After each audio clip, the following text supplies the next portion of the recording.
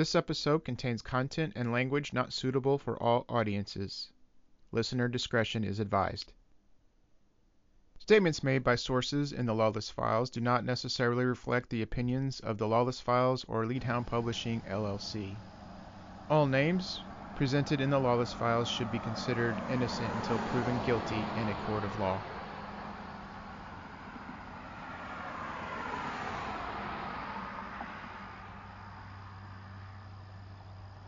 A few weeks ago, attorney Stephen Snodgrass, along with his former client Josh Kezer, released a book about the Michelle Lawless murder. The title of the book is The Murder of Angela Michelle Lawless, an Honest Sheriff and the Exoneration of an Innocent Man. It's a comprehensive look at the case, particularly from Josh's perspective, as he fought against a wrongful conviction. There are details in the book that I did not know, primarily because the information was contained in documents I didn't have access to, particularly from the private investigator in the case, Jim Solons. But if you're into this case, I encourage you to read the book. It complements the work I've done here on the Lawless Files, and it presents a few things kind of differently than what I have. Much of it overlaps what you've already learned here on the Lawless Files, but there are a lot of new pieces, and this episode will concentrate on one of those pieces. We're going to talk about an alleged threat that was made on Josh's life while he was in prison. This is a detail in the book that I did know about, but I haven't reported on. Josh had his reasons for not wanting to release it just yet, and he has his reasons for releasing it now. But as we go through this episode, a theme that you'll be hearing about is priorities. Since Michelle Lawless died on November 8, 1992, only one person in a position of authority has truly made Michelle Lawless a priority. That person is former Sheriff Rick Walter. And that person was voted out of office, replaced by the first man to bungle the investigation into Michelle's murder. So let me rephrase that. Voters elected to replace the first officer to make Michelle Lawless a priority with the first officer who failed to do so. Now, I know that there's more issues out there than just Michelle Lawless's case, but this is a fact that really can't be denied. Walter has since lost 2 elections to West Jury after previously beating him. Walter is now the police chief of Scott City. It's been 16 months now since former prosecutor Amanda Ash asked the Missouri Highway Patrol and the Missouri Attorney General's office to intervene in the Lawless investigation. So Ash made that decision as the Lawless Files episodes were dropping and new information was coming out for the first time publicly, as we began to expose the conflicts of interest regarding the current sheriff, West Jury, and his relationship with former Sheriff Bill Farrell, who led the original investigation. I sent pointed questions to Ash. I was asking about these conflicts and why the public should have confidence in local law enforcement to continue the investigation. She didn't grant an interview and didn't answer those questions specifically, but she did put out a public statement saying that she was handing the investigation over to the state of Missouri. And that meant the Missouri Highway Patrol Division of Drug and Crime Control, as well as the cold case unit of the Missouri Attorney General's office. Again, 16 months have passed since the case files were handed over. Reading between the lines, I get the distinct impression that the AG's cold case unit is following a 30-year trend here by also not making Michelle Lawless a priority. I really never had much faith in the Missouri Highway Patrol's DDCC unit, that they would truly investigate this case. You know, they're the division that's responsible for investigating police officers for wrongdoing, and I don't think they have a strong reputation there as far as holding other officers accountable. So to look at this case, to look at Michelle's murder, that would mean kind of looking critically at current and former law enforcement officers, including the sheriff, who was the secretary and treasurer for the SEMO Drug Task Force for more than a decade. So I don't think that they're keen to do that examination. But I really hope the AG's cold case unit would be different. And as I've pointed out before, both the AG's office and the Highway Patrol contributed significantly to the wrongful conviction of Josh Kezer. I do mean significantly. An Attorney General Office investigation that would come with new charges would also mean recognizing in an official capacity that former AG prosecutor Kenny Holshaw failed in his duties as a prosecutor. As for the new investigation that's going on, I haven't heard much. The Missouri Highway Patrol has digitized the case files as requested by Ash, according to current prosecutor Don Cobb. If you recall, the arrangement of the files was a reason held up by Ash as why she really wasn't able to dive into the investigation. So she asked them to make them all digital so she could search them and go through them. Ash did the right thing by doing what she did and handing this case over to the state. I mean, it was the right move. But the honest assessment is that Ash did not make Michelle Lawless a priority either. I mean, her actions show that she was hoping to add resources that might be able to help bring her a case that she could go prosecute. But again, that effort has since proved fruitless. Ash was narrowly defeated in an election last year, replaced by Don Cobb in January. Again, one more time, it's been 16 months since the case files have been in the hands of state officials. During that time, I've continued my investigation, and I've uncovered new information. I interviewed a man who said he saw Michelle and one of the Abbott twins in the same place when he was a child. I passed that information along, and I feel like the source is a credible source. I also received a photo of Bill Farrell out in public with a person who lied about Josh Kezer on the stand in 1994. I passed that along too. I never heard back. Frankly, I wonder if the current investigators even have enough context to understand why these pieces of information are relevant. One reason I haven't gone public with some of my new information is because Josh as well as Cobb have convinced me it might hurt the investigation to release it publicly. But the obvious question is, what investigation? I've been hinting on social media for quite some time now that things were going on behind the scenes, and that's absolutely true. And one of those things is what we're going to talk about here in a minute with Josh, about this alleged threat on his life while he was in prison. Other things are brewing that I just simply can't talk about. One of those things I hope kind of breaks here in the next couple of weeks. It's not anything as far as charges coming or any of that nature, but something that could move the case forward. There's other major developments that I just simply can't talk about. I wish things would move faster and so you know everyone can know what's going on, but I can't betray that trust. But the bottom line is, we've kind of wasted 16 months here. The passing of the case files to the Highway Patrol and the AG's office has been a bust. All we have to show for the prosecutor handing over these case files is the digitalization of the copies, which, by the way, if you recall, may be incomplete. Original papers were found blowing in the Schnucks parking lot in Cape Girardeau, so who knows how many of those files actually got into a digital form. But I do hold out some hope. We will see. We've been down this road before. You know, Cobb's only been in the office since January, and I know his docket's full. Every time I call him for a comment on other stories, he's on court. I mean, the man's been busy doing the work for the citizens of Scott County. I get it. But the question becomes the same for him as it was for Ash. How will such a busy public official, one who is resource-strapped, but ultimately the most important voice in this case, figure out a way to make Michelle a priority when so many have not been able to do so? When I know the answer to that question, I'll make sure to pass it along here. Before we get into this new interview with Josh, I want to reiterate a point. And this is opinion, conjecture, it's analysis, whatever you want to call it. But I believe the injustice inflicted upon Josh Kezer is directly related to the reasons why Michelle's case is unsolved. When I was working at the newspaper full-time, before I truly understood the layers of this case, I saw it as two cases. I saw on this side Michelle's murder, and I saw on that side Josh's exoneration. It was, okay, now that Josh has been exonerated and eliminated, now the investigation on the real killers can begin. But I've since realized that one story doesn't begin where the other one ends. What I've come to realize is Michelle's murder was not solved because Josh was railroaded. I believe Josh was railroaded for the purpose of hiding the truth. The details of the investigation show that investigators locked into a narrative about Josh with no evidence, while ignoring evidence that led to other suspects. They even ignored the instincts of their chief deputy, who was removed from the case. And that was even before Josh was pulled into this nightmare. Remember, jailhouse informants, including a man charged with first-degree murder, were given deals.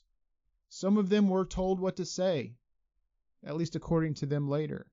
Others tried to recant, but faced threats of further charges if they did so. So at this point, this idea that the wrongful conviction was not a coincidence or a mistake is critically important for the public to consider when thinking about Josh. Josh has believed this for a long, long time because he's had access to private investigators' files. He knows the contents of sworn testimony in his own exoneration case. He knows that Bill Farrell never tried to interview him. He knows Bill Farrell never had any interest in finding the truth about where Josh was that night. So Josh knew all of this stuff, and he tried convincing me in 2017 that he was intentionally framed, and I didn't believe him. But I did promise I'd look into it. And since that time, I've come to learn so much more.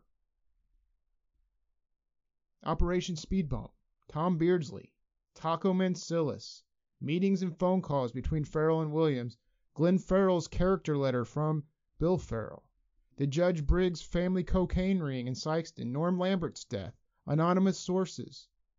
It goes on and on and on and on. So, to me, this is not a story about Josh and a separate story about Michelle. Josh is the catalyst of the cover-up that buried Michelle's truth. So Josh carried his personal truth with him into the valley of maximum security prison. Michelle carried hers to her grave. Meanwhile, Michelle's likely killers were making road trips to sunny San Bernardino, California, to bring large quantities of methamphetamine back home to Scott County. An unsolved case posed a big risk to the real killers back in November of 1992. As long as the murder was unsolved, they were vulnerable. And if they could pin it on someone, that risk would be greatly reduced.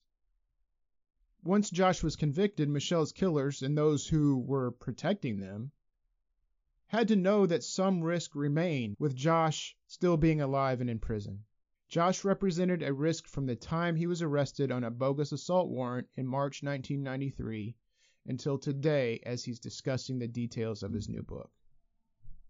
It's only through Josh's lens that we begin to see the truth buried in the cemetery behind Unity Baptist Church in Benton, Missouri. It's through this living and breathing risk that we begin to understand the secrets Michelle took with her.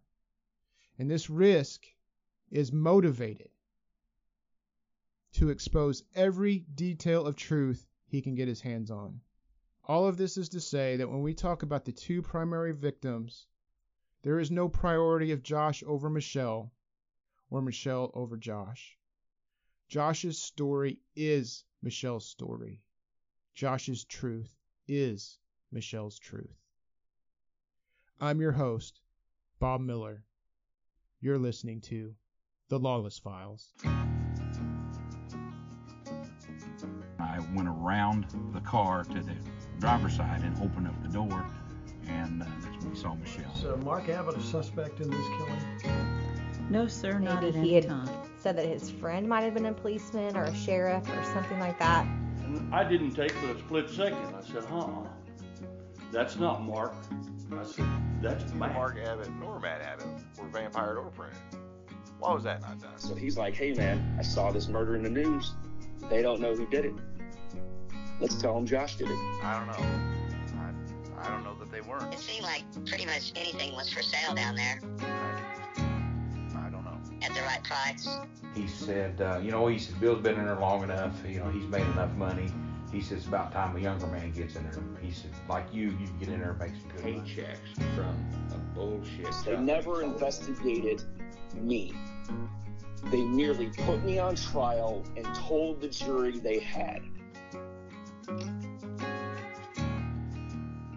All right, so Josh, thanks for joining The Lawless Files again. We've had many conversations. You've been on the podcast many times, and we're glad to have you here today. So it's your book, which is titled The Murder of Angela Michelle Lawless, an Honest Sheriff, and the Exoneration of an Innocent Man. It's been out a week now, and so we're here to kind of talk about some of the things in the book.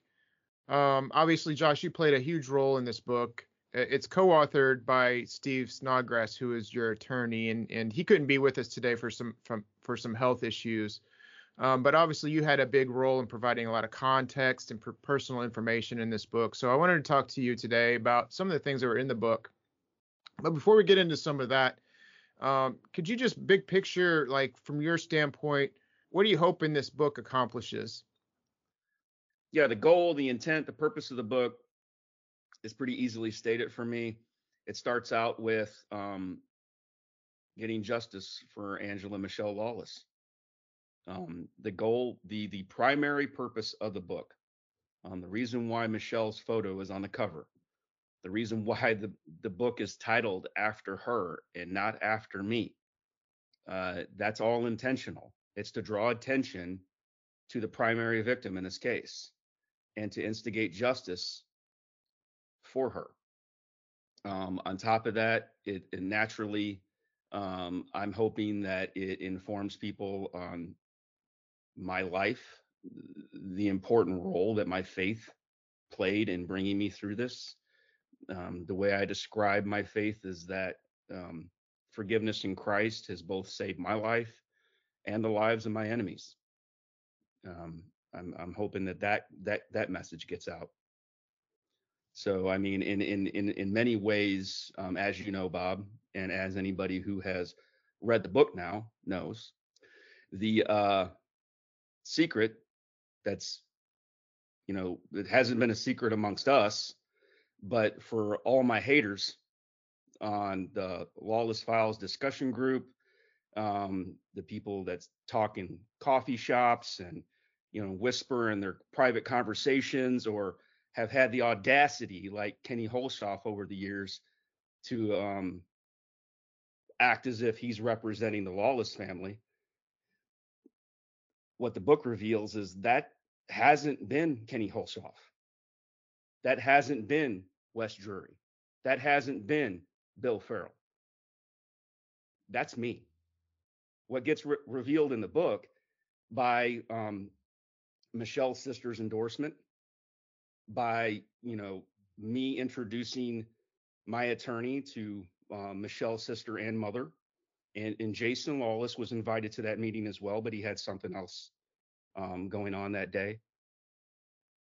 Look, we understand that what happened to me, right, and what happened to Michelle is completely different.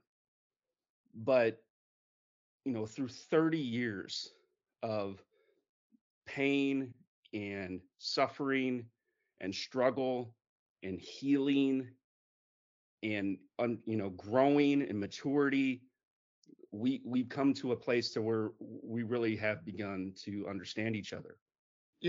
As we've kind of talked about before, Josh, the injustice that happened to you is a compounded injustice that happens to the Lawless family, and so that's what people need to understand. When my haters or my detractors say, well, Josh is making it about him. No, I'm not. I never voluntarily got involved in this at all. I was involuntarily snatched from my life and forced to participate in this process. The moment I got exonerated, declared innocent, and released from prison, I could have closed this chapter, walked completely away, and never said the name Michelle Lawless or Scott County or anything again. But what I've chose to do is to be an avatar for Michelle. The way I see it is her victimizers also victimized me. And the victimizers of the Lawless family victimized my family. My mother went through alcoholic dementia. My father suffered mentally and emotionally for what happened to me, and wasn't really able to recover in certain ways. He felt betrayed by the United States government for what they did to me, because he viewed that he laid his life down for his country, and then his country failed him when he needed them to protect his son. But all that being said, the unfortunate difference between myself and Michelle is that she's dead Right. and I'm not. And for whatever reason, God made me the way that He made me. And within that making, there is no give up. Right. And So so, I can't give up on so, her. So and the so book is about that. exactly. So, again, I don't want to belabor the point, but for those, who are questioning uh, motives or whatever, the fact of the matter is there's really in the last, I don't know, decade or so, there's really been no more better way to get movement in the case than through media, through stories, keeping headlines out there. We had the podcast. We're still kind of working on it behind the scenes. Um, this is obviously a new episode we're doing here, but your book keeps the story in the headlines. It Mm-hmm. keeps the pressure on. It reveals new things. Mm-hmm. And so I hope it has the side effect of, like I said, just keeping the pressure on, not letting people get away with forgetting about it, and those types of things. So Well, what the book also does, Bob, is it transfers responsibility to where it needed to be the entire time. The responsibility for this case now solely rests on Scott County citizens. We've done our part as far as informing people about what happened. Anybody who's read the book knows. I mean, no one outside of myself knows more about this, the entire story, than you. And you admit in your endorsement, and you've said, you've been outspoken about it, that there are things in the book that you didn't know, and there are little details that you weren't aware of. But I will say this though, for listeners of the Lawless Files, is that Bob has been aware of a lot of things that we haven't publicly spoken about that are actually mentioned in the book. Bob played a significant role in bridging the gap and in servicing the healing between myself and Valerie Lawless. Um, there's a lot that happens in the background that the listeners of the Lawless Files and the people who follow this case know nothing about. And quite frankly, there was a commenter on the Lawless Files discussion group that accused me of being full of hate. But unless it's not just about walking in the shoes. Wear the fatigues I've been wearing, because I wish it was just shoes that you can walk in, because that you can go on a morning walk in right, shoes, right? But wear the fatigues. Go to the war, fight the right, war yep, that I've been fighting for 3 decades. And just like I just said a minute ago, like the listeners, the people who follow this don't know what's going on in the background. Believe me, Bob knows all of it that I've been going through. One of the reasons why he's so well informed, or maybe even the reason why he's so well informed on this case throughout the years, is because I communicate pretty much everything that I learn to him. The only times that I haven't is when a source is specifically asked to remain anonymous, because you want to earn their trust. And several of the sources that I've had over the years that started out like that, through earning their trust, I was able to then pass them on to Bob. And a lot of the information that the Lawless Files brings out is through that source contact. So, I really I want people to understand, I have no interest in being understood as hateful. I'm sorry that people feel that way, but simultaneously, I don't really care.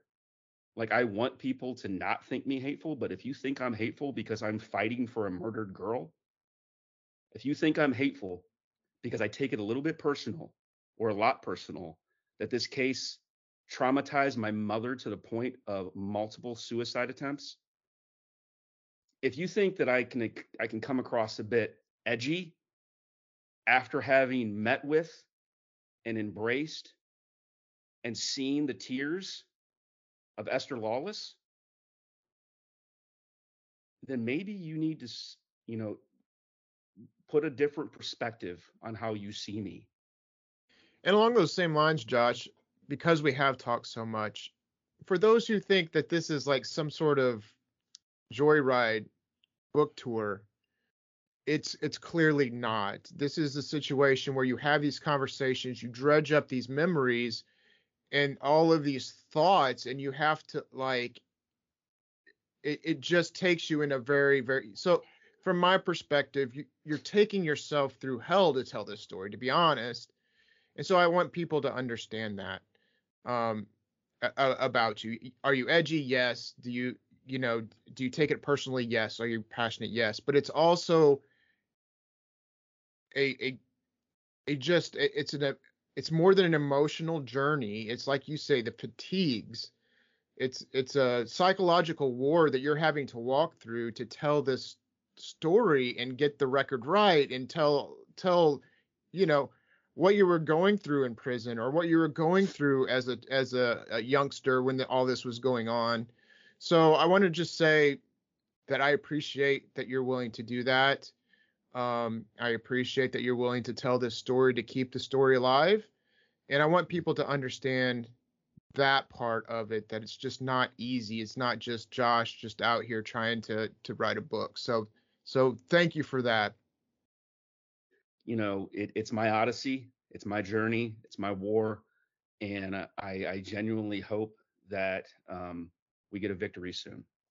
That's what we're all hoping for, Josh. For those of us who have kind of joined the fight, we're all hoping for that. Man, we're hoping for that so much. So I want to talk a little bit about some of you kind of broke news in the book. As you said, stuff that I might have known about, but you are holding on to for certain timing reasons and so forth.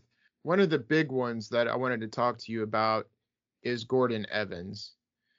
Gordon Evans, and this wasn't a huge part of the book, but Gordon Evans was in prison with you and came to you one day with some really what I consider explosive information. Can you tell us a little bit about that story? Yeah, so Gordon Evans is a Scott County man that in the 90s, he murdered a young woman, a 17-year-old young woman.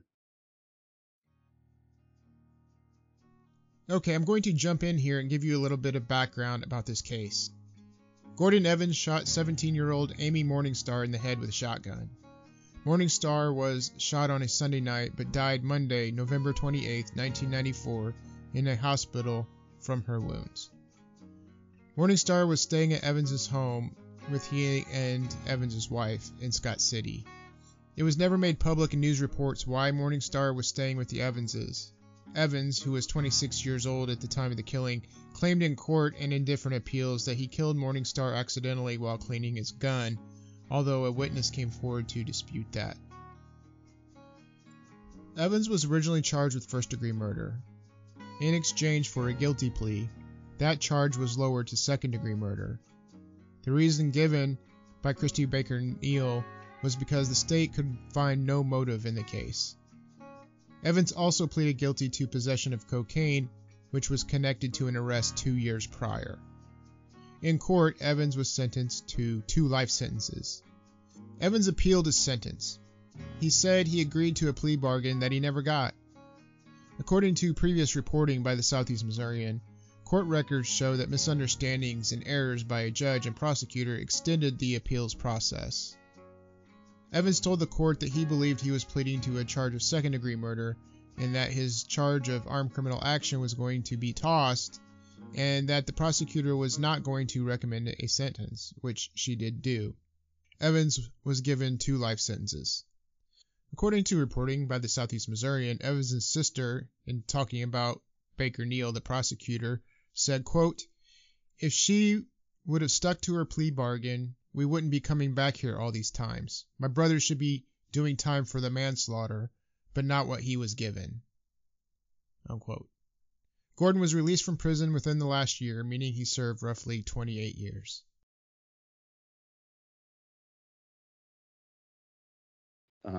Gordon and I knew each other. We had been locked up for many years together since the mid 90s. Mm-hmm.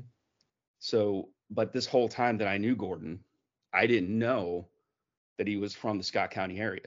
I had no clue. Mm. I didn't know. And we knew some of the same people. We worked in some of the same locations sometimes, you know. So, I mean, yeah, we were familiar with each other. We were on speaking terms, but that's about it.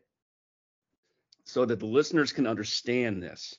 This isn't Josh Kezer saying this is something that he knows. This is me saying this is what I was told. In 2005, I was in administrative segregation in the New Jefferson City Correctional Center.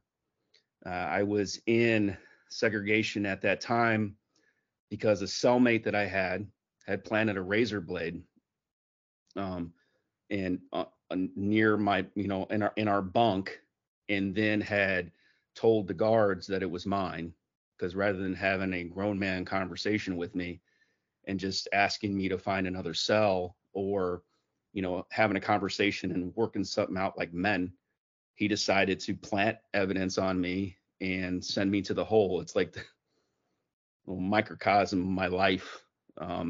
Just another thing that somebody did unjustly to me. But while I'm in ADSEG, like I pointed out, we had what's called the rec cages. So the rec cages were a row of cages, like literally like a chain link fence, right? That surrounded an entire enclosure, multiple enclosures. And they would put one cell in each cage. So sometimes both cellmates would come out and they'd be in the same cage. My cellmate didn't go out to the cages. And when they put us out this specific day, it just so happened that the only two guys that went out was myself and Gordon.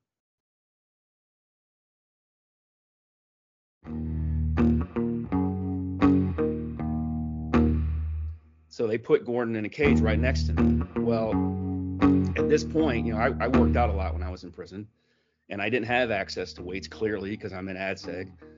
So I did push-ups, and it would just be cathartic for me to go out and just concentrate on my physical and my mental well-being when I was out there. So we're out there, and I'm not even trying to engage. So I'm doing push-ups, and I hear him start talking. And look, a lot of guys in there knew about my case, right? Like my case was covered in the media during the 90s when they sent me in. So there was, I'd hear guys say, hey man, that Michelle Lawless or Scott County or something like that, and then I would just ignore them. I was like, I'm not trying to talk about it. I'm not trying to believe that you have any information about it. So just leave me alone. So let me do my time, however long this is going to have to be for me, whether or not I get out tomorrow or I leave here in a box, like whatever it is, just let me do my time. So I'm doing my push-ups. I'm ignoring him. I'm listening to him mention Scott County, Michelle Lawless, Bill Farrell. It's like white noise. But then he said a name that caught my attention. And I'm still reluctant to say that name in this interview, so I'm not going to do that. I'm sorry, listeners. No, it's fine. No, it's fine. Bob knows the name. And it caught my attention because it wasn't a common name in the news. So when he said it, I stood up and I said, "Excuse me, would you like to repeat yourself?" I said something along those lines, right? Or I might have said, "What the did you just say?" Or I can't remember exactly how I put it, but it was basically, you need to say again what you just said, right? Because suddenly things are starting, my memory kicked in, because this is within minutes, and I'm like, did he just say this? And did he just say this? And right, well, he begins to talk and tell me that when he was in the Scott County Jail in the mid 90s, that his brother visited him while he was in the county jail.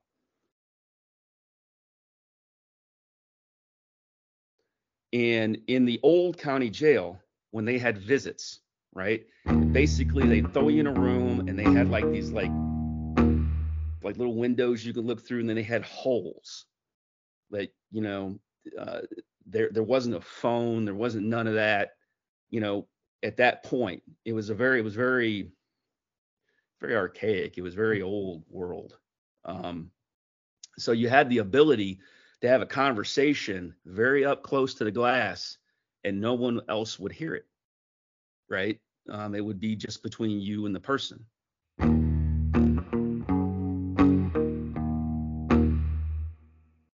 And Gordon said his brother visited him while he was in and told him that he had been approached by two men, and that one of them was former Sheriff Bill Farrell.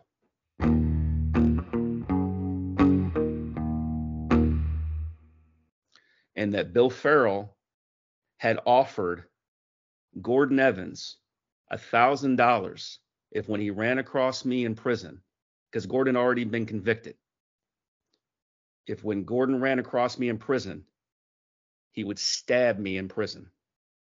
That means that, according to what Gordon Evans told me, Bill Farrell attempted to put a contract hit on my life following my conviction. Farrell then told her that she would help him, and that if she did not, that he would take her son, that being me, and she would never see him again. Bill Farrell attempted to put a contract hit on my life following my conviction. And then I had Gordon, I asked him if he would be willing to type it up and to sign it and date it. And he said he would do that when he got access to, a typewriter, because we were in AdSec at that time. So, I get out of AdSec, right?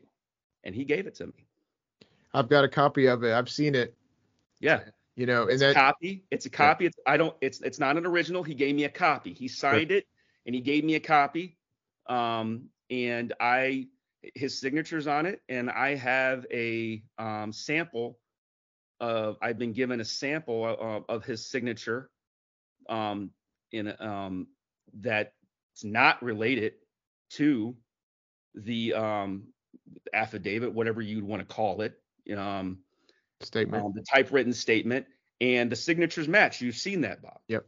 Right. This isn't a signature that requires a lot of guessing games. There are clear identifiers that it is Gordon Evans' signature. Now, the listener might be wondering, well, if Josh knew about this in 2005, why didn't it get brought up when he was going through his exoneration phase? And the only answer I have for that is the other name. What my concern has always been Bill Farrell's name. Right. And to piggyback on that a little bit, that doesn't really go to prove your innocence either. I mean, it's not that was needed for your exoneration. No, it's a separate case. And that's also, so this is a separate case. Yeah. My lawyers were brought on, right, to fight an incredible fight, right? We couldn't just bring anything in. Right. We had to stay laser focused. We had to keep our eyes on the prize and accomplish the goal. And that was to prove that I was innocent. And we accomplished that in historic fashion. I became the first man in the history of the state of Missouri to be given a Joe Ameren innocence ruling. And I am forever grateful to my attorneys and to Judge Richard Callahan for that. But this specific issue regarding the contract that was offered on my life, that it didn't revolve around the Michelle Lawless murder. Now, ultimately, was the motive for putting a contract hit on my life related to the Michelle Lawless murder? I believe it was. I believe personally that it was, if what Gordon told me then that he's denying now, but yeah, I got the typewritten statement, and you've seen it. Amanda Ash has seen it, former prosecutor Scott County. Amanda Ash has seen it. Current prosecutor Don Cobb has seen it. Missouri Attorney General Kevin Zellner has seen it. This isn't a secret out there. Well, I mean, it was for the masses until now, until the book. I'll say this here. Gordon Evans did nothing wrong regarding Josh Kezer. He didn't, to my knowledge, ever try to stab me, ever try to kill me, ever try to take my life. To my knowledge, Gordon Evans never followed through on what he says was offered to him for the $1,000. He puts in his statement that that's just not something that he wanted to do, right? So this is not a Gordon Evans thing. Right. When your listeners hear this, and I know that Gordon Evans, he doesn't believe me on this, right? His family doesn't believe me on this, or they're so terrified of what Bill Farrell will do to them if they just tell the truth. But this is not about Gordon. And this is not about the other name. Well, and Amanda yeah. Ash, Don Cobb, and Kevin Zellner all know the other name. So it's just me not releasing it to the listeners. But a lot of people know the other name. This is not about them. This is about, Bob, so we can clarify, and I think you agree, this is about an elected law enforcement officer, the sheriff in charge of the Michelle Lawless murder investigation. And at that time, conviction attempted to hire a convicted woman killer to kill a man that he knew was innocent. Well, let's think about the context that we've heard in the Lawless files also, and that is that he took Tom Beardsley off the case. He did not give Mark Abbott a polygraph. Mm-hmm. He and his deputy Brenda Shivitz lied about evidence that was Brady material that they did not hand over to the defense. Yes. We know from investigative documents from private investigators, that there was a visit with Mark Abbott, Matt Abbott's father, to Robert Mancilla's Taco. They went together to find out what happened to this weapon. Mm-hmm. There are just a lot of things that have happened over the course of the years that make Bill Farrell's behavior very suspicious and very targeted towards you. That's not even to mention what he told your mother, that you talked about on one of our episodes, about, basically a threat that she was going to take you away from her. So there's a lot of history and background and context here that makes this more than just some half-cocked, theory. Just the fact that you had the foresight and the intent, and got that typed and dated and signed, it also adds credibility to at least this claim that you're this is not something you're making up. This is not a vindictive type of thing. Mm-mm. You've actually got some evidence that at least this was said to you. Yeah. And like I said, I've approached, while Gordon Evans was still in prison, I found a way to communicate to his sister on multiple occasions, like that. Look, I'm not making this about Gordon, right? I'm not making this about him. I don't want to just bring this up on the Lawless files. I would rather give him the opportunity, because there were and there still are law enforcement and prosecutors that are interested in this. So it was like, I want to give him an opportunity to meet with these people, to speak with these people, and to just say what he said to me. Right? I'm not asking him to change anything. I'm not asking him to say anything that Josh Kezer wants Gordon Evans to say. This is not, I didn't bring this information to Gordon and then he regurgitated it to me. This is me minding my own business in a rec cage in 2005 doing push-ups, trying to tend to myself therapeutically while I'm locked up as an innocent man and locked up within my lockup as a compounded innocent man because I'm wrongly accused of this razor blade that I found myself in ADSEG for. So I'm quite literally just trying to mind my own business and space when he told me this. And my whole position the whole time was just say what you said to me, right? Now, here's the thing. I have a source that has told me that family members have confirmed that it happened, that you know, like they were contacted. They're like, oh yeah, we know why. Or I know the person said, I know why Josh wants to speak to Gordy, because that's about when Gordy was in jail in the 90s, when Farrell tried to have him stab Josh for some money. Right. Yeah. So there's actually more than one witness out there who could corroborate this story if they would only be willing to do so. Absolutely. There's actually, look, man, there's two off the top of my head, right? Mm-hmm. Gordon's sister can corroborate it if she chose to, right? What I understand is that Gordon's brother was approached about it, right? And after he was approached, they came with some half-cocked story, trying to duck and dodge again, right? Because maybe they're afraid. Maybe the Evans family is afraid of Bill. I don't know. I don't know what's going on here. There's a lot of people that are afraid in Scott County, so I know what's going on. But here's the thing. Like one of the things that I put out there when I'm trying to communicate with them, I just want Gordon to talk, is like, look, man, I was known as the guy in there that if I ever did lose my shit, that would probably be a very bad thing for people because I was extremely strong in prison, very powerful. But I was never known as the guy that was chaotic and beating people up and causing people to be afraid. And I'm not trying to be that now. But maybe Gordon was under the impression that Josh is really soft-spoken in general because I was soft-spoken in there. I mean, he's finding out right now, because I'm pretty sure this interview is going to get back to him and the book's going to get back to him. That ain't me, Gordon, and it ain't never been me. That's never been me.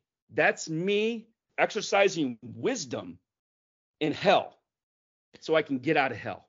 One more thing about this topic. The public's getting to know about this through the book and now later through this podcast. But as you've stated earlier, you have given authorities plenty of time to research this and investigate this.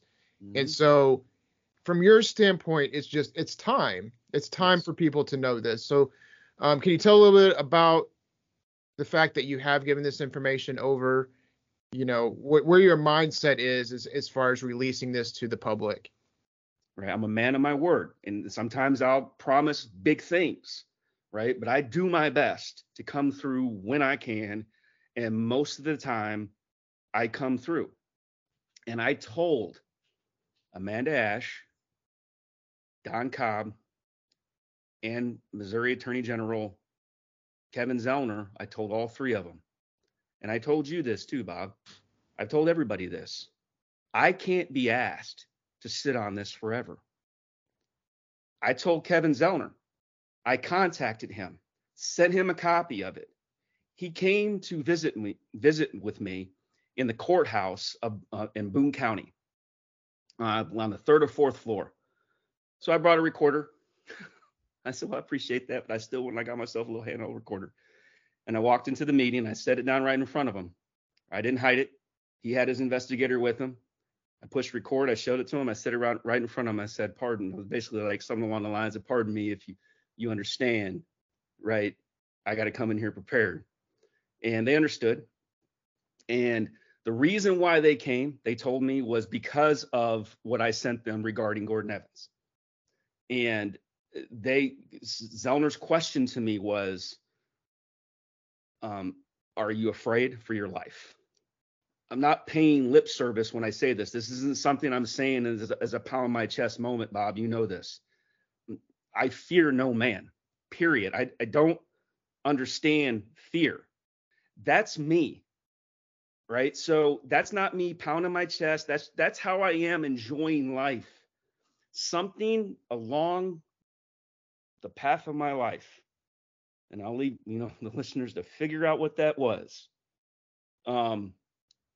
Removed fear from me through trauma, through struggle, through 365 days, a year of my life of eating with, playing handball with, lifting weights with, sleeping in the same cell with, being unconscious in the same cell with convicted killers. So when Kevin Zellner asked me, are you afraid for your life? I responded to him and I told him, maybe I should be. If I were normal, maybe I should be afraid, but nah, man, I'm not. I ain't worried about these dudes. If they come at me, that's going to be bad news for them. I'm not worried about them, right? But maybe I should be. So he took that as if it's not important. He took that as if it means, oh, we don't got to look into this now. When I made it clear to him that Gordon Evans is in prison, he was in prison at this point, separated from everybody he knew, separated from access. Bill Farrell had no access to him. His brother had limited access. His sister had limited access, and he was isolated in prison. And I made it clear to him. I made it clear to Prosecutor Amanda Ash. I made it clear to everybody I spoke to that they should go speak to Gordon before he gets out, so that it provides him with cover. Like I was even thinking about Gordon in this situation. Like, no one's going to see you guys coming and going. No one's going to think he's snitching or anything. If you go and you visit him face to face, have a conversation with him. Maybe he denies everything, but at least you've had that conversation. Look into his phone records. Look, whatever you got to do, but have that conversation with the man. Investigate it, because we're talking about what I was told is that an elected law enforcement officer attempted to put a contract hit on my life. And as the victim in this alleged incident, what I need you to do, what I want you to do, is to go question the alleged hitman who chose not to hit me, about the sheriff who he alleges attempted to hire him for $1,000. And $1,000 in the Missouri Department of Corrections, that's a lot of canteen, man. That's a lot of commissary. But they never even went and questioned Gordon. They never even investigated, looked into it. I was told, Prosecutor Amanda Ash told me over a phone conversation that she said, well, because I told her, I said, why has nobody went and I asked her, why has nobody went and questioned Gordon yet? I haven't been told anybody's done anything. She said, well, they haven't, because we thought you were okay because you're not afraid. I said, no, that's not what I meant to communicate. That's not what's happening here. I need him to go investigate, go question the man. He ends up getting out and they don't. It's like accountability doesn't matter. Yeah, it's like accountability doesn't matter. And look, I believe that Amanda tried to get people to do that part of their job. Yes, you have to remember that Amanda Ash took the admirable step of incorporating the Highway Patrol and the Missouri Attorney General's office into this. It wasn't her sole responsibility to do their job for them when she had asked them to get involved to help her do her job, right? I was also told by Amanda that I would be contacted and called. She told me this several times, and she spoke to the representative that was involved now in the investigation with the Missouri Highway Patrol. He never called me one time. I never got contacted one time. I don't know if Amanda Ash or Kevin Zellner ever gave the person in charge of it with the Missouri Highway Patrol a copy of the statement. I don't know. But here's what I do know, right? Look, man, I was told that a law enforcement officer who has proven to be nefarious in my life in evil and in treacherous ways attempted to have my life extinguished in prison. And I couldn't get one of 3 prosecutors to go into the prison and question the man. I couldn't get Kevin Zellner's investigator, who's sitting in the room when I'm talking to Kevin Zellner about this, to go and visit the man. No, what I get is Kevin Zellner and his investigator sitting in the room with me, pretending like they're in control of this conversation. And Bob, you know how I feel about that. I know that people think they can think a certain way about me. Look, man, whenever I'm having a conversation with anybody about this, I run that show. I don't try to do other people's job for them, right? But the only reason I'm involved in the conversation is because I choose to be. So because I'm choosing to be in that conversation, I'm in control of the conversation. I could walk out the room anytime I choose.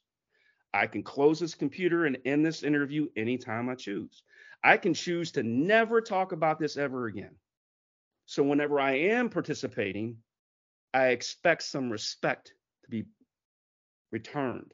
The respect I'm given, give it back. If you're not going to give it, then the tone's going to change quick. And as you know, at one point in time, I turned and I said to his investigator, I said, "Why are you here?" And he said, "Well, I'm just here, observing." I said, "No, man, you're watching me, aren't you?" He nodded his head, yes. I said, "I don't know why you're watching me. You need to be paying attention to what the information in the case is." And then Kevin Zellner, at one point in time, looked at me and said, he asked me to be patient with his involvement in the case because he was using sports analogies that he just got in the game, right? At that point, he had just gotten in the game. This was a year ago. He's no longer just getting in the game. He's like, if somebody was to get killed outside today, right, we would need time, right? Because that just happened. I said, well, Michelle Lawless didn't just get killed today. This was going on 30 years ago during the conversation. And I said, with all due respect, man, you're just getting in the game. I'm a seasoned vet. I've been doing this for a long time. And I pointed out you to him, Bob. I was like, Bob Miller's got all this information. He's willing to talk to you. And then he said that, well, for right now, he basically tried to tell me that everybody except him was a suspect and he needed time to work through that. Well, you got to know that when he says everybody except him is a suspect, I'm obliged to remind him, not me. Right.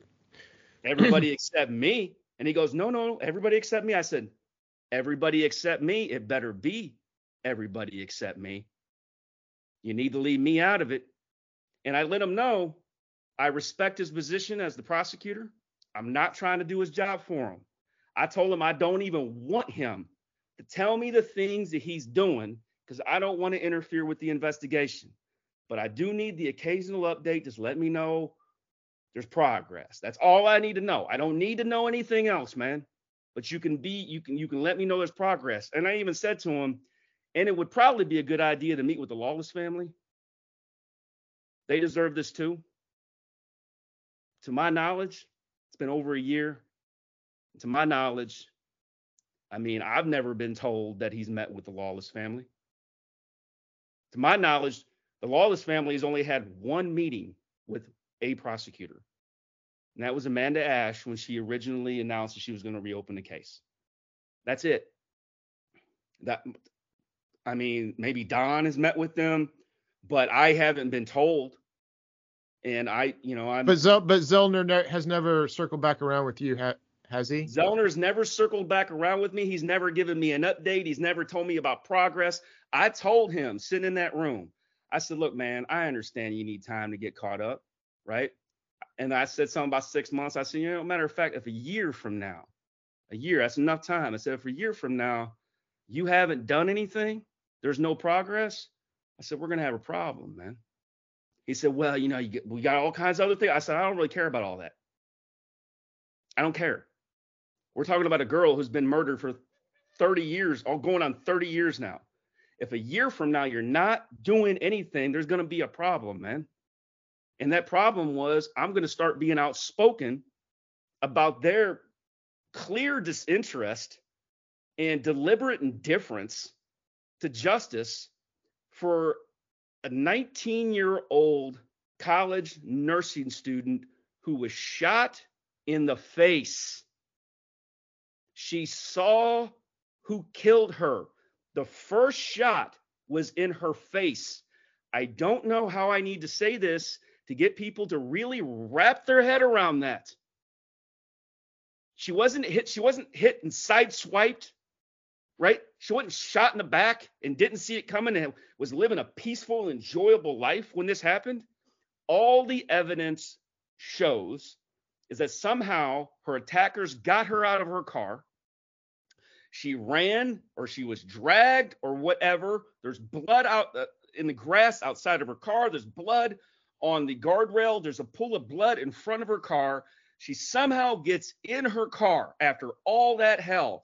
Either she's fighting to get away or she was carried or drugged there or whatever by her killers.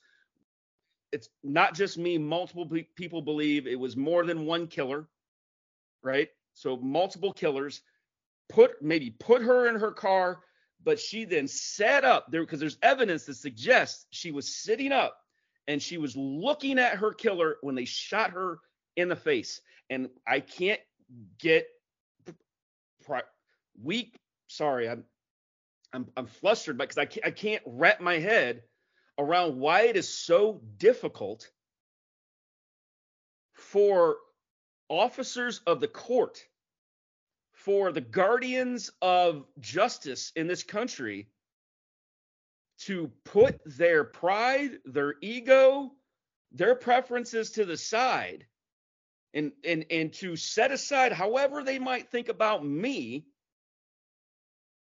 and do what they got to do to get justice for this girl. Her name's Michelle Lawless. And we know where she went to school. She went to Southeast Missouri State University. We know what she was studying. She was a nursing student. We know she attended church. We know she studied martial arts. What we don't know, if anybody actually gives a shit about her in a prosecutor's office or in a law enforcement office, because we haven't seen it. What we've seen is Amanda Ash attempt to do something very good.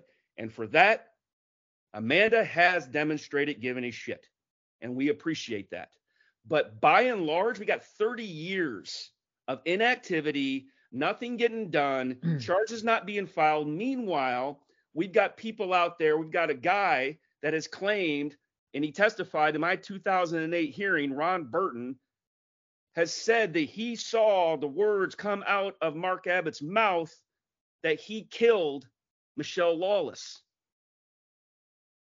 And we got DNA doctors in the Netherlands claiming that they've recommended charges because they've gotten touch DNA. I'm sorry if I get worked up, Bob. What we've talked about off the air is that no one has made Michelle Lawless a top priority. Which is why I do. Which is why I'm sorry if people think I get worked up, if I get passionate, man. But if I'm not screaming and yelling from the rooftops, you want to tell me where we're at with this case right now, Bob? And what we're dealing with is a young woman who was murdered on the side of a highway. So why don't we get off of our soapboxes, get off of the hate Josh train, get off of the prioritize everything but this girl train, and start prioritizing Michelle Lawless.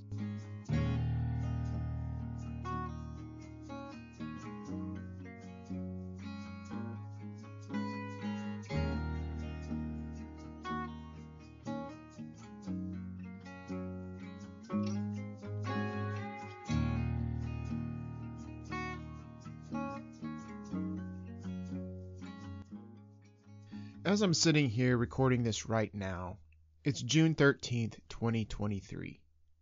On this date in 1994, a jury heard the first day's testimony in the trial that would send Josh Kezer to prison for the murder of Michelle Lawless. On this date in 1994, the state had not presented any motive, and it didn't have any. and it had not presented any evidence that Josh even knew the victim. On this date in 1994, Josh knew he had alibis. He knew he was innocent. He believed he would win. He didn't know that Chantel Kreider was waiting in the wings. He didn't know that Mark Abbott had earlier identified Ray Ring, not him, as the person in the white car. He didn't know that Mark Abbott, the twin who picked him out of a lineup, was once named as a suspect. He didn't know what was happening behind the scenes. Now in his book and on this episode, these 29 years later, we have another dark moment to add to the story. Josh has told us the sheriff responsible for putting him away allegedly tried to arrange for him to be stabbed in prison. This is a good time to rewind the clock and review what happened. Let's go back to the 1970s. Before Bill Farrell became a sheriff, back when he was working as an investigator for the sheriff's office, Farrell told a drug dealer that I talked to that the dealer needed to move outside the city limits of Sikeston. This same source, who was directly involved in moving large quantities of drugs for the Briggs family, told me Farrell provided interference for him to land airplanes at a small nearby landing strip so he could unload big drug shipments just across the county line. This case involved a judge's family busted in 1984 for a 10-state cocaine distribution ring. It was a huge story, grabbing front-page headlines in newspapers in Kansas City and St. Louis. Farrell told the media at the time he brought in the feds to help handle the drug problem.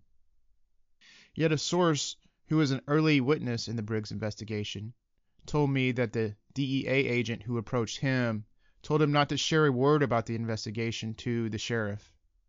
That means in the 1980s, the DEA did not trust the local sheriff. They did not want him to know they were conducting a major drug ring probe into one of Farrell's political allies in Farrell's County. Now we move into the 1990s. The SEMO Drug Task Force is started, with Bill Farrell one of the key founding members. Farrell served for decades as the treasurer and secretary of the task force. One of the first operations conducted by the task force was a huge meth bust of the Farrell's motorcycle gang. The bust was said to have sucked about half the supply out of the region. Demand for the drug was rising. Supply was limited. Opportunity presented itself for anyone who could establish supply lines and fill the void. Michelle Lawless was murdered on November 8, 1992.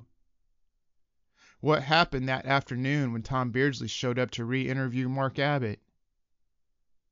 Beardsley told me Bill Farrell was meeting alone with Mark Abbott.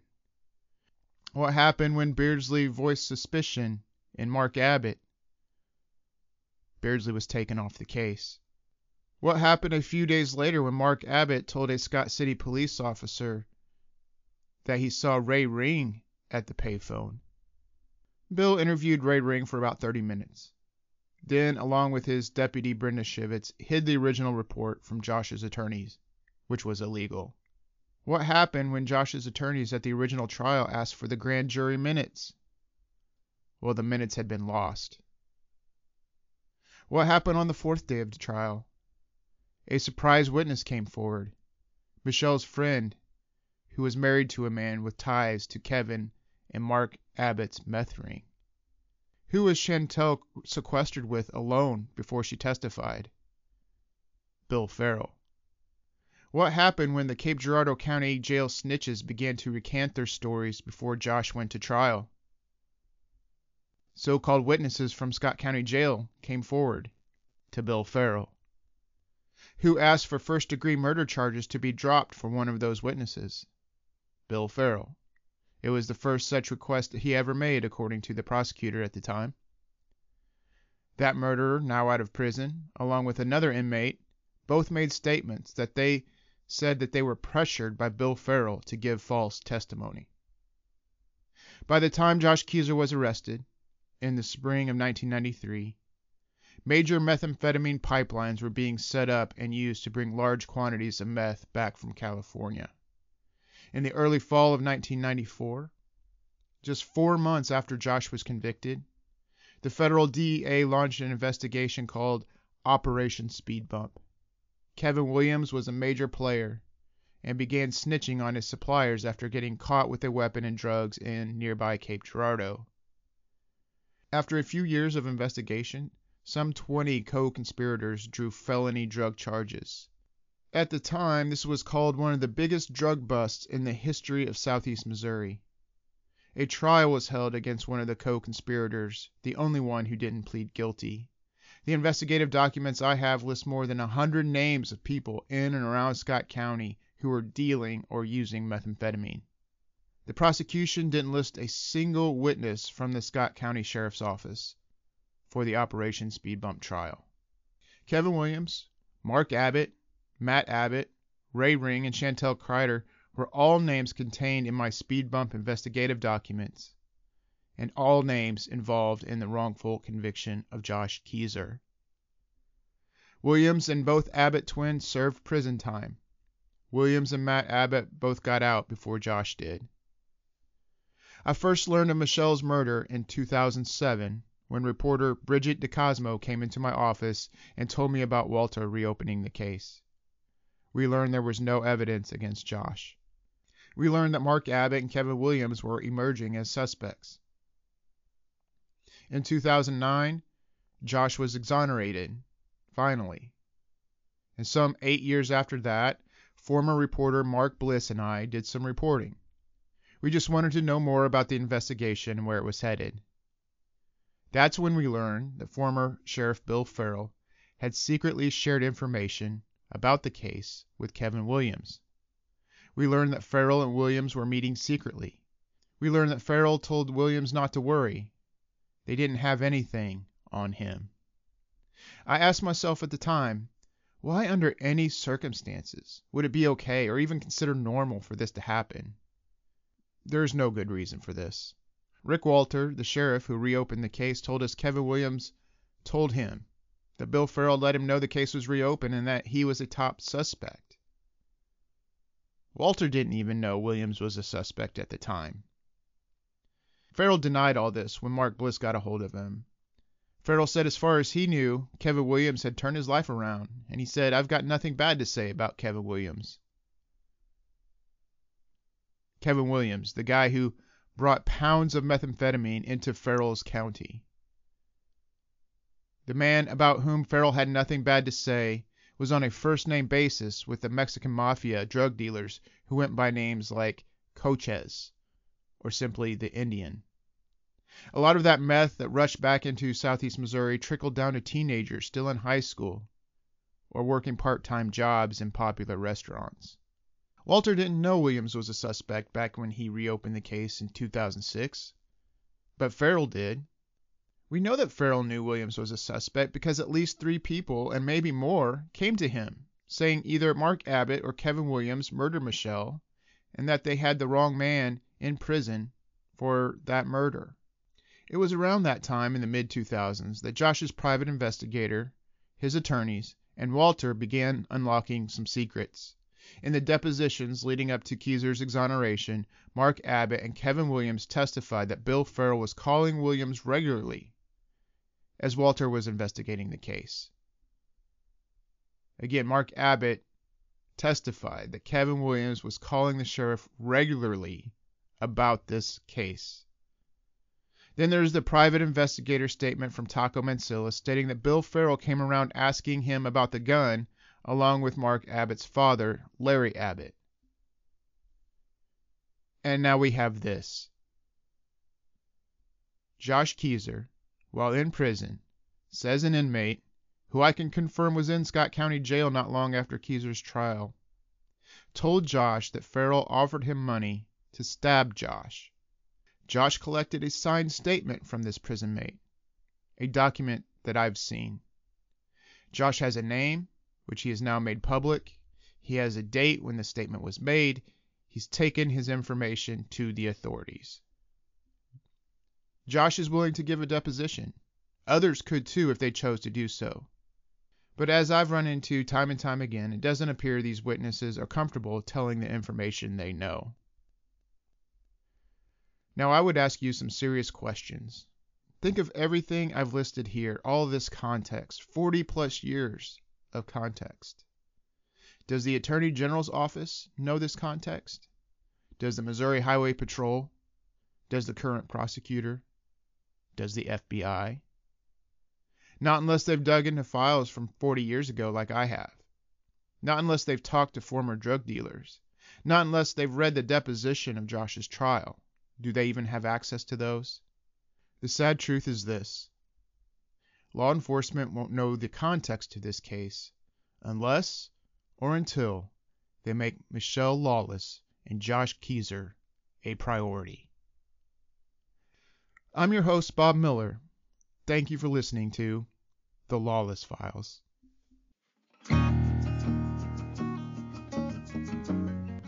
The Lawless Files is a production of Leadhound Publishing, LLC. The Lawless Files is written and hosted by yours truly, Bob Miller. Music by Tyler Grafe.